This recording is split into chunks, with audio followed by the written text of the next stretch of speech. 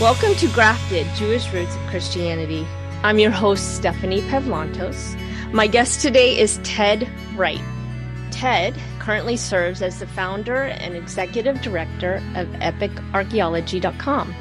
He is a BA in Anthropology and Archaeology from Cobb Institute of Archaeology at Mississippi State University. He also has an MA degree in Christian apologetics. He has served as a graduate research assistant to Dr. Norman Geisler, and he has been a speaker on Christian apologetics as well as Bible archaeology across North America and international. So you've been on quite a few things. You've been involved in some actual digs, and you have been a teacher, and I think you told me that you were a professor, and I missed that, but you were a professor as well in a seminary. Yes. Thank you, Steffi, for having me on. Yes, I taught seminary for about 13 or 14 years, Old Testament survey, Christian apologetics, biblical archaeology. I've also served as an archaeological field excavator. I've actually participated in archaeological surveys and digs as a square supervisor, and also as a laboratory assistant, processing artifacts. And I'm currently also involved in an archaeological project in Turkey, currently. So I have field experience, and I'm a professional associate with Associates for Biblical Research, that's based out of Pennsylvania. We're sort of a loose consortium of evangelical and conservative archaeologists who actually think there's historical reliability in the text. And I'm a professional associate with them, and I've been on their program as well. They have a program on television there in Pennsylvania that's syndicated nationally. I think you can watch it on YouTube. It's called Digging for Truth, and I've been on several episodes of that. But my passion is biblical archaeology, and really to help people connect the dots between the message in the Scripture and the historical and archaeological reliability of the text that we see in the Old Testament and the New Testament as well. Wow. Yes, you do have an impressive bio, and that's pretty cool. And I know that when we talked before, you've mentioned different countries you've been in, and Egypt was one of them. And of course, I think, if I remember correctly, Israel. Actually, I have not been to Egypt. That's one place that's on the bucket list. Yeah, I would love to go there. Israel, yes, Israel and Turkey, and Eastern Turkey and Israel in the West Bank. Yes.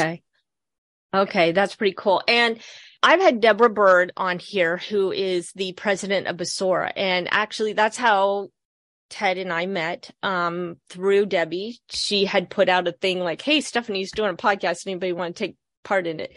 And she was very helpful in that way. And so we had the opportunity to talk on the phone beforehand. But then you also are going to be teaching a class for Besorah Institute.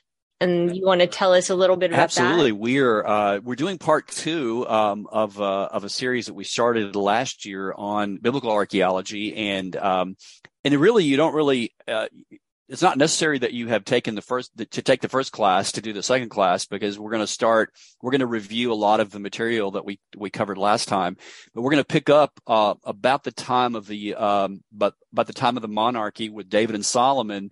And then we're going to go through the New Testament, and there are some really exciting things to share from an archaeological standpoint with that. But we're going to start with that with the Besorah Institute, beginning in the month of February on Thursday nights, and it'll be an online course, sort of a seminary level type course on biblical archaeology. It's just an exciting time to be alive today, as a Christian, to see some of these amazing artifacts and discoveries that are being made. Just seems like every year new things are coming to light that help us to understand the biblical world. So what are some of your most exciting finds or digs that really stand out to you? Well, for me, see, here's where the professor hat comes on. A lot of folks think, a lot of people who, consider archaeology is really fun. It's really cool. But, when you get into academic archaeology, a lot of the discoveries are not necessarily the Ark of the Covenant, type of thing. It's really the mundane that sort of builds the big picture. So pottery and, other artifacts like a scarab from ancient Egypt or something like that helps us to understand the time frame of when an event happened. And I'll say that one of my favorite things is we were in the West Bank at a place called Khirbet El Maqater in Israel in 2014, and I was helping to excavate along the late Bronze Age Canaanite wall of the city of the ancient site of Ai. If you remember in the book of Joshua, when Joshua and the Israelites crossed over the River Jordan, of course, they marched around the walls of Jericho, as we read in the text, and the walls of Jericho fell down. But the second site that they came to, according to the Old Testament, is the site of Ai.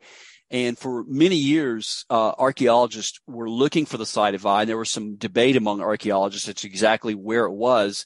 They sort of knew a general proximity of where the site was located, and there were about 3 or 4 candidates for the site of Ai. One that stood out years ago that many people looked at. In fact, it was excavated by Livingston, I think it was. It was a site called Et Tel. And it's near the modern day city of Ramallah in the West Bank. And there are several other possible locations, Khirbet Nissa.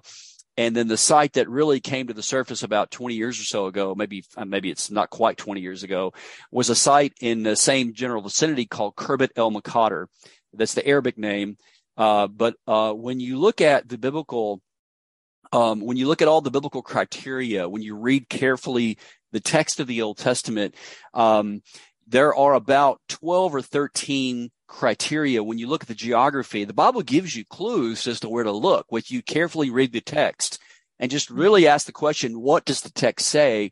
It will actually give you exactly where to look. And so, Dr. Bryant Wood, who was the chief excavator at the time, and the dig director, of ABR, he took, one of his colleagues, Gary Beyer, and they went and they searched, they did a survey, and they found every single criteria, when you look at the text, matches geographically the site of Khirbet El Maqater. And then so they started excavation there. I think it was 2014, 2015 timeframe.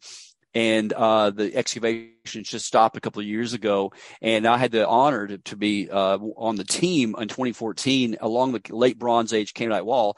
And when you read in the text that when you read carefully that text, that account of Joshua and his, the account of the destruction of Ai, it says that Joshua essentially split his forces in half. He had half his army in the valley below the city, and he had half his force. In fact, he was actually poised on a mountain, sort of on a hill, right outside the front gate of Ai, pointing north. And this site is a Canaanite, late Bronze Age Canaanite walled fortification where the gate points north, where there's a hill due north. There's a valley to the south, and all the geography fits exactly. And sure enough, in the late Bronze Age, the site was destroyed and burned exactly as the Bible states. And so we were digging along the wall there, and we found bronze arrowheads and sling stones and burned pottery. So I actually have some burned pottery from the site of Ai, which is a direct correlation between what the text says in the Bible and what we actually find in the ground. So I would say that was one of my most exciting things to be a part of, to be a part of, to see biblical history literally come to life and to actually go to the site. Right. No, I get that. I get that totally, because I had another guest on, Eva Marie Everson, and she was visiting Israel, and she said they actually went to a place, and honestly, I can't remember exactly where it was, but she goes, as they dug down, they could find scorched walls and scorched areas, and they actually took them down and said, touch it, and they had it all over their fingers, and he said, this is the Bible account of, this is the very place where this in the Bible happened, and here Yes. we have evidence of that, and she was like super excited, she was like, this is so cool. And the same thing, it was just like the Bible came alive for me that day. Yeah, it's awesome. The big question that scholars have today, and the big debate among more archaeologists that have more of a faith basis versus ones that don't, is the dating of these particular sites. Years ago, there was a book written by Dr. Bill Deaver, who's now retired from the University of Arizona, The name of his book was What did the Biblical Writers know, and when did they know it? Which is a really, it's a great title for a book, but it's also a great question. And it's really the center of the debate on the reliability of biblical archaeology to give us an accurate accounting of what we read in the text. A lot of secular archaeologists in universities, they absolutely balk at that notion that archaeology can actually provide reliability. They have a very, very skeptical view of the text and a very anti-supernaturalistic bias. That wasn't the case, 40, 50 years ago. Really the high watermark in archaeology in America was with the American archaeologist William F. Albright at Johns Hopkins University. And it sort of took a nosedive after the 1950s, after he died. It's called the Albright-Wright method. And that's not referring to me. It's referring to George Ernest Wright, who was a colleague of his. And it's become more and more secular as time has moved forward. Although I will say there's been a renaissance in biblical archaeology in the past 20 years or so, and we have seen some just remarkable discoveries. In fact, I would say a lot of the discoveries in the past few years have been made by people not really setting out to prove the Bible one way or the other, but they're just doing archaeology, and they're discovering things that actually affirm the text. But of course, you're always going to have the naysayers, the ones who urge that this is not true. But I think that's if confidently, as an article of faith believe that the text is inerrant, 2 Timothy 3:16, all scriptures is inspired by God, then it's going to be reliable, and we don't have to worry about moving ahead in the future. It's just, I think, just time will show that the Bible is reliable, and it has. And will continue to do so, I think. Right. I agree, because I think that when things don't make sense, it's our lack of understanding, not because the Bible is confusing or the Bible has mistakes, or, it's more about what we understand. And even part of what I teach a lot is we want to look at scriptures through an American Western eye, instead of who the Bible was written by and taught to, which were Middle Eastern men and women. And unless we put ourselves in their shoes and look at the Bible through their eyes, then things aren't going to make sense, and things are going to be a little skewed to us. And I think that's an important part of what I'm doing on this podcast. I want people to start understanding scripture through the Jewishness of Jesus and the Bible as a Jewish text. It's the word of God, but he taught and spoke to Middle Eastern people who had a whole different system of living and relating to each other than we do. Exactly. So I think it's fascinating. It is. Actually. And so that's where, I get a little nerdy. Somebody was actually talking to me, and he said, Stephanie, he goes, I've listened to your podcast, and he goes, you get excited about like some things, and I'm just like, why is she really excited about that? And so that's kind of where I come from, because it's something that just will stand out to me in scripture. Like even where Moses is concerned, I remember when in the story of the Exodus, when he first went to Pharaoh, God gave him 3 signs. And I've been listening to a podcast by Rabbi David Foreman. And he is Orthodox, but he is going through Genesis, and it's fascinating, the things he brings out that we don't read, we don't get taught, and just even why he threw down his staff, it turned into a snake, and then the magicians threw theirs down, turned into a snake. Well, that's right. What happened is God's snake ate their snakes, ate the Egyptian snakes, and it's more about what they worshipped. They worshipped the snake. And I mean, and to me, I internalize that here is a perfect picture of spiritual warfare, because God overcame this idol, this god of the Egyptians. Exactly. And that's just the tip of the iceberg. In fact, that whole narrative, it's just what we call polemical theology throughout the Old Testament, especially the Torah, and especially in the Exodus account. not only was the snake worshipped, it was one of their tutelary gods. There were only two gods. In fact, if you look at the crown of a pharaoh like King Tut, most people have seen the crown of King Tut. There's a snake and a vulture. Those actually represent the two gods of the two major geographical gods of Egypt. The snake is in the Nile Delta. That's Nekhbet, which was sacred to the Egyptians. And the vulture was, Wadjet was the snake, Nekhbet was the vulture, and it represented Upper and Lower Egypt. The lower part of Egypt, or the southern part of Egypt, it's kind of confusing because the Nile flows from the south to the north, but the Egyptians called the southern part of their country Dashre, which means the red land, and the northern part they call Kemet. It's actually KMT in the hieroglyphics, but sometimes you may hear pronounced Kemet, but it means the black land. It's referring to the black, rich alluvial soil of the Nile Delta. And the snake represented the very emblem of Pharaoh himself. So you essentially have Moses and Aaron going before Pharaoh and throwing down the very emblem of their national identity and the royalty of the Pharaoh himself. It was sort of just a really slam. And then all of the plagues, in fact, corresponded to an Egyptian god or gods. And then finally, you've got the death of the firstborn, which was a confrontation of the divinity of Pharaoh himself. So this is just at the beginning of it. In fact, you find it in the Exodus and you find it all throughout the Old Testament, this polemical approach in which the Hebrew writers, they're not, one of the things that liberal scholars say is that, the Hebrew writers are borrowing or stealing ideas from these other pagan nations like the Egyptians or the Assyrians or whatever. But what I think they're doing, and I agree with Dr. John Currid, who wrote a really great book on this called Against the Gods. It's a really excellent book. It's a little thin book, but it's very powerful and very, very, I think, appropriate to think about these issues. John Currid, Currid.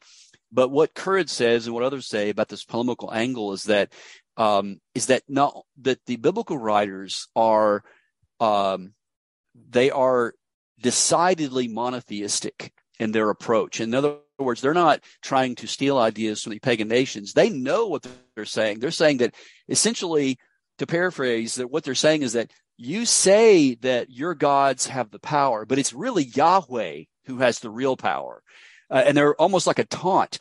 And the penultimate example of this in the Old Testament, one of the greatest examples, is when Elijah confronts the prophets of Baal on Mount Carmel. And of course, Baal is a fertility god, and his female consort, Asherah, is also a fertility goddess. She's the Canaanite version of Baal. And they are supposed to be the ones who bring the thunder and lightning, which will bring the fertile rains, which will bring the crops. And they call out to their gods. Of course, the Canaanite gods do. And he can't answer. He doesn't. In fact, Elijah taunts them.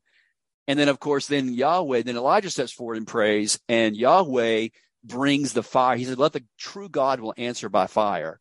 And so this polemical angle is found all throughout the Old Testament. You really see it with Moses and his confrontation of Pharaoh with the serpent.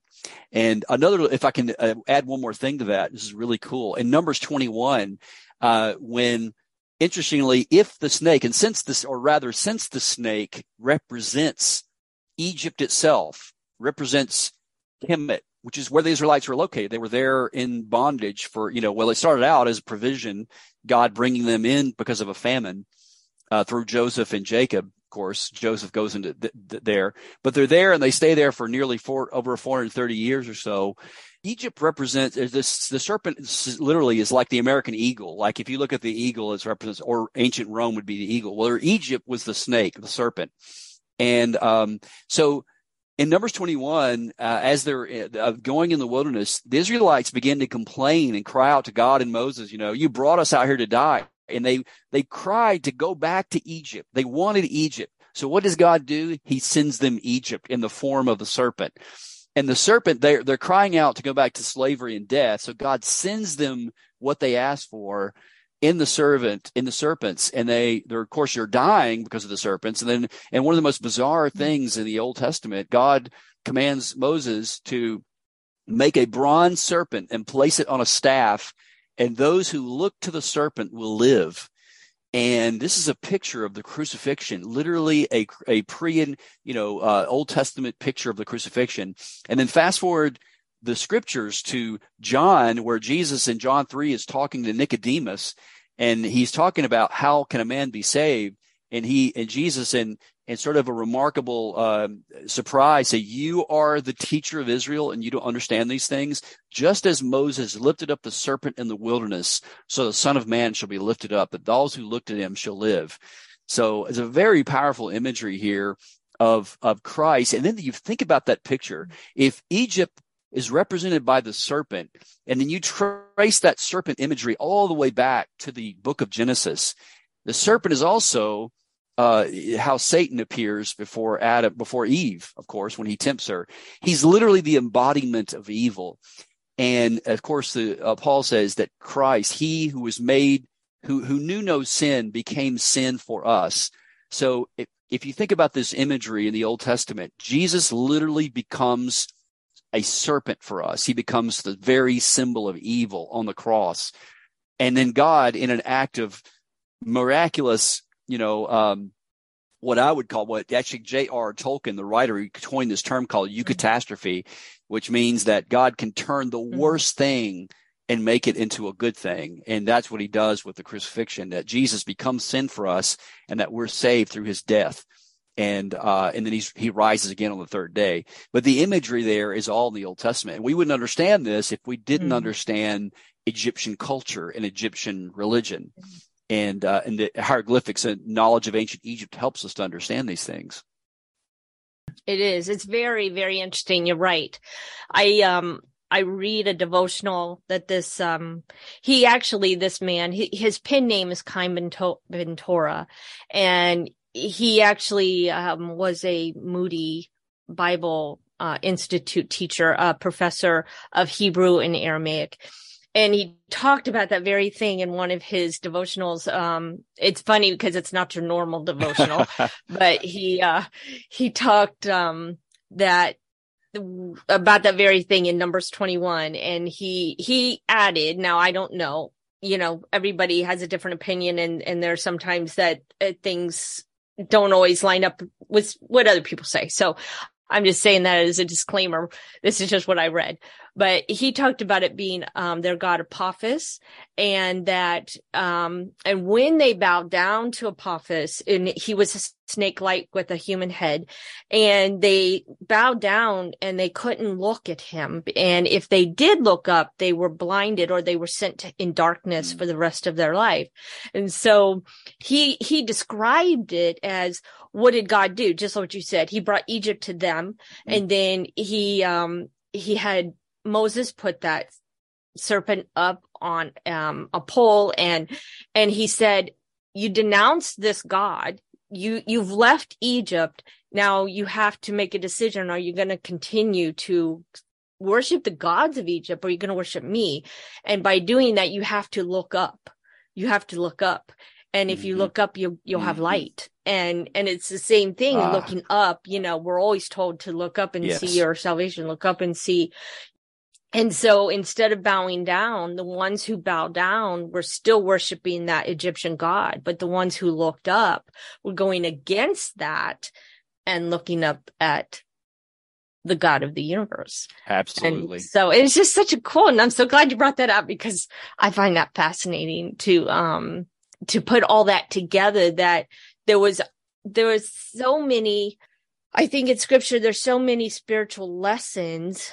We see them complaining. We see, almost like, God, why are you starving these people? Why are you letting them die of, thirst and whatnot? But there were different tests. There were different things and I heard one author say he took them out of Egypt, but he had to get Egypt out of them. That's right. That's right. And it took forever. In fact, they were thoroughly paganized almost to where Egypt was so deeply ingrained in their thinking.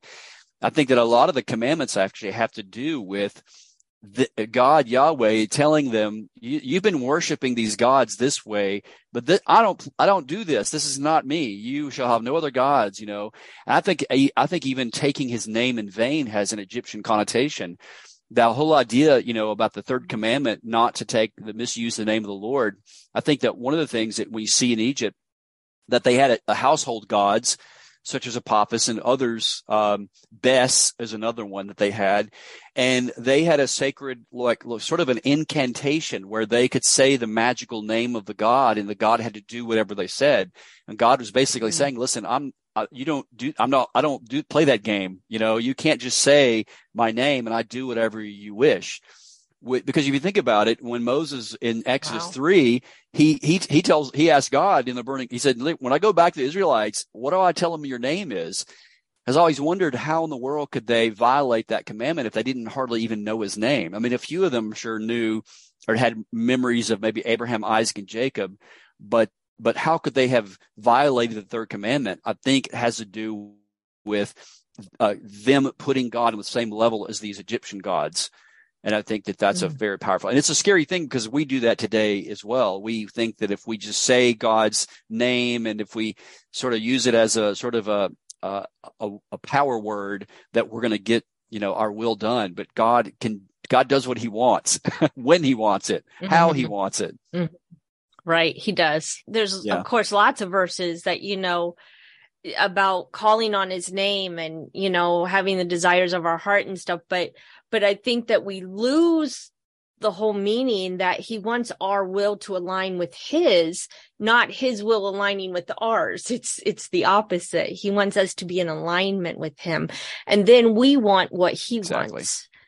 And that's not always easy because we're born. I mean, throughout our life, we have desires and we have dreams and we have hopes. And now it's like, somebody asked me last night, actually, they said, so what's your goal? What's your, resolution type thing for, the new year? And I'm like, honestly, as maybe Christianese as it sounds, it's really just to get my will in alignment with God's, because I can make all sorts of plans, but unless they're God's plans, I'm going to fail. Exactly. That's right. It is well said. There's so many levels of scripture and there's so many levels of understanding. And I think what you do through archaeology is you explore those deeper levels and you find little treasures, no matter how insignificant they may seem, but they're treasures of bringing, like we said, bringing scripture to life, bringing these people were real and they experienced the King of the universe in very real ways. And I don't think it's any different. He wants to be the same God to us, right? I mean, he wants us to experience him. So I think it's just awesome what you're doing. And, anything else you want to share and add some other cool things? Thank you. I mean, you hit the nail on the head. I would say that one of the functions of archaeology has, as I see it, has about three functions when it comes to students of scripture. It can affirm the text, and I'm clear to make a distinction between affirming the historical reliability of the text and proving the Bible, because when we talk about proof from a philosophical standpoint, you're talking about like a logical proof, whereas archaeology is based on, sort of a cumulative case and it's sort of induction. So there's degrees of probability. So archaeology is not going to give you a 100% exact science, but it's going to give you levels of probability. So it can affirm the text. It can say, yes, this person existed, or no, this person did not exist, or at least we don't have any evidence that he existed yet, but there's a lot of circumstantial evidence. But they can also clarify the text and it can help illuminate the text. And this is where it comes into understanding the cultural background of the biblical writers, such as Moses and the Old Testament, because archaeology is an ongoing science and we are continually learning new things every day. But we learn, what people ate, how they lived, what kind of houses they lived in, everyday types of things. And then, of course, there are many historical inscriptions that have historical names on them, and we can read about those. And, for example, in the Old Testament book of Isaiah and Chronicles and Kings, we read about a massive event that happened in Israel. Well, two big events. One, the invasion of the Assyrians and then the Babylonians in 586 BC. The Bible talks about these two big events, these two majorly traumatic events in the Old Testament. And we have evidence of these events not only in the record in Israel, but also in Iraq as well. We can go to these sites in Iraq, Nineveh, and some of these sites of Mesopotamia, Babylon. We've discovered Babylon. That was over 100 years ago. And not only did we discover Babylon, we discovered the major ceremonial gate that it went into the city. And very likely the Jewish captives like Daniel, Shadrach, Meshach, and Abednego very likely walked through that very gate called the Ishtar Gate, dedicated to the Babylonian god Ishtar. And that is now currently in the Pergamon Museum in Berlin. Some of the actual bricks from the walls that led into the gate are actually in museums around the world. There's some in the British Museum. There's some in the Istanbul Archaeological Museum in Turkey, and I've seen those. And there's some here in Chicago at the Oriental Institute Museum. And they're the lions, which is also one of the major gods of some of the Babylonian gods, Ishtar. Although by the time Daniel was in the lion's den, it was the Medes that were in control, but it was the Lion of Babylon. And interestingly, sort of symbolic, again, to go back to this idea of polemical angle, is that it was the major god of Babylon, and yet God shut the mouth of the lion. It did not consume Daniel. So archaeology, my whole point was that archaeology, it illuminates the text, and it throws light on the period of the biblical world. And that's one of the greatest things I think that we can get from it. That's cool. And yeah, like you said, I mean, that is, I see so much spiritual warfare in scripture between not just people, but God and objects that they worship. Yes. And it's like he's just throwing them down, saying, nope. No power. They have no power. That's right. I'm more powerful than they are. And I think that's just awesome that when you start seeing those things and you start understanding all the gods they had. And maybe you can speak into this, because I just learned something recently that Abraham came from, basically that area as That's well. Right. And the whole Babylonian area. And they were used to giving their son or giving their firstborn or giving a child to be sacrificed. And so, and God, from what I read and what I understand, is God used that and said, give me your son. And so, and that's why we kind of see that Abraham just went like, okay, maybe he didn't do it as easily as that, but that's the feel of scripture we get. But then it was almost like God's, when he stopped him, he goes, no, I'm not that God that you're used to. I'm different. Mm-hmm. And I'm the one who's going to sacrifice my son for you. I'm the God who will sacrifice, not you won't sacrifice your son. And it's the opposite of everything he had learned in his That's exactly culture. Right. Yeah. Yeah. One of the oldest cities in the world, in Ur in southern Mesopotamia, it was excavated back in the last century, actually 2 centuries, like in the 19th century. Early in the late 19th century, early 20th century. In fact, there's been some really famous archaeologists to dig there. One of the most famous ones, of course, is Sir Leonard Woolley. And one of his colleagues was a British archaeologist by the name of Max Mallowan, who had a very famous wife. They actually met in 1928 at the site of Ur, where Abraham was born. And his wife was none other than Agatha Christie.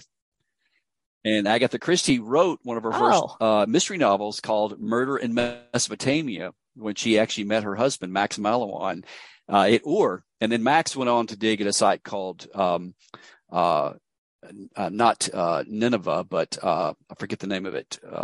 Nippur, I think it was. I can't remember the site off the top of my head. Anyway, the site is a very famous site. And when you're looking at Abraham, the time frame of Abraham, there's some big debate, even among evangelical archaeologists and historians, biblical scholars, as to the dating of Abraham. I hold to the sort of more conservative date, I guess you'd call it, although some of my colleagues who disagree with it. But I take the genealogies and the lengths of the reigns of how long they lived to be literally true. And I think Abraham lived as long as he did, as according to Scripture. So if that is the case, and when you look at the genealogies, that would make Abraham born sometime around 2166 BC. So this is at the very beginning of the Ur-3 period. Abraham would have left before there was a king by the name of Ur-Nammu who drove out. There was an invading sort of people group to the north in what is now modern-day Iran called the Gutians, Gutians. And the Gutians were not as civilized, I guess is a good way to put it, as the people who lived in central Mesopotamia. Abraham's day, they were a little bit more cultured. They liked art and music and culture and things like that, more cultivated, I guess you'd call them. But Abraham left for Haran in the north, about 600 miles northeast in Turkey, right before Ur-Nammu came on the scene and drove out the Gutians. In fact, some scholars believe that Abraham's father, Terah, whose name may have connections with the Mesopotamian god Inanna, the moon goddess, he may have been even a priest in there in Mesopotamia. We're not exactly sure, but it's very possible. But it may be the reason why Abraham left to go to Haran with his father, and right before Ur-Nammu came on the scene. And in Ur-Nammu, the best way to understand him is if you don't understand a European history, you may remember there was a very famous king by the name of Charlemagne, who instituted great reforms in Europe and brought in learning and universities, things like that. So Ur-Nammu would sort of be the modern or the ancient equivalent of like a Charlemagne. He built ziggurats. In fact, one of the largest times in which the people in Iraq built ziggurats was during the Ur-Nammu period, or called the Ur-3 period. And when Ur fell by the Gutians, there was this lament of Ur. And it's very famous. But anyway, what we read about when you look at that time frame of the early Bronze Age, you see that Abraham lived in a very cultured time. He very likely could speak multiple languages. In fact, it's possible that he spoke a dialect of Akkadian, of course. If he went north, there were a group of people called the Amorites, and he would have went there, and they were semi-nomadic. In fact, they were increasing in number in the northern part of Iraq and into southern Anatolia. And Haran, again, is pretty far north, and it's from Haran that Abraham went to Canaan. And he could have known multiple languages at the time. So again, we don't have, interestingly, I wrote an article for Epic Archaeology about Abraham, and what I find interesting, we know the name was in existence, but to be perfectly frank and honest, we don't have right now, as we know it, direct archaeological evidence for Abraham, but we do have indirect evidence, and we can see his time frame. We find in some tablets that were discovered in Nuzi, in Syria as well, in the Ebla tablets. We find customs and certain activities that illuminate Abraham's time and some of the actions that he did. In fact, one I'll give you an example is, for instance, when he was told at a very old age, that you're going to have a son. And remember, they laughed and it was like, yeah, right. We're going to, he's told his wife. And so Sarah actually gave Abraham her concubine to have a child. And now we know, we kind of stand aghast, like, why would she do that? But at the time, according to these inscriptions, that was because male inheritance is called primogeniture. It was very, very important in the ancient Near East. In fact, we see this all throughout Egypt, all throughout Mesopotamia. If your wife, your first primary wife that you married, she could not provide a male offspring, then it was part of the culture that you would, get with a concubine or someone else to provide a male offspring so that your inheritance could then pass on to your son, your eldest son, or your son. So that is why very likely Sarah provided her Hagar to Abraham, and the Nuzi tablets explain that as well. And then, of course, you have the famous episode of Abraham and Lot separating, and Lot, of course, going into Sodom and the cities on the plain. and Abraham, of course, having to rescue him or fight the kings of Sodom. So we find the cities. In fact, we find the archaeological evidence for the 5 cities in the Ebla tablets. So we know they existed. So, again, to go back to what I was saying earlier, the article that I wrote, what I find ironic and sort of, I think it's by design actually from God and his providence, that Abraham is the father of faith for all, not just Jews and Christians, but also for all people of monotheistic faith, Jews, Muslims, and Christians. I mean, well, they all trace their heritage back to Abraham. And what I find interesting is that, in order to believe that he existed, you have to have faith. So in other words, archaeology doesn't eradicate faith. You have to have faith. But it can provide good reasons. It's the object of our faith that's important. And we believe that, of course, Abraham existed as well as Jesus. And Jesus, of course, there's evidence that he existed as well. But yeah, right. So that's what I would add. Yeah, that's good. It's good that our Messiah, there is evidence. So it's always cool when you hear something, I think, I don't know what year, but they found a boat in the Sea of Galilee. That's correct. Yes. Dated back to the time That's right. of Jesus. First century. That's right. And it was in the silt of the Sea of Galilee. And again, it's nothing surprising, but it shows us that there was, of course, fishing that was being done, or people had boats on the Sea of Galilee. Was it the one that Jesus wrote in? Right. There's absolutely no way to know that for sure. No DNA. No DNA, exactly. But yeah, there are quite a few artifacts though that really show us that the New Testament is very reliable historically.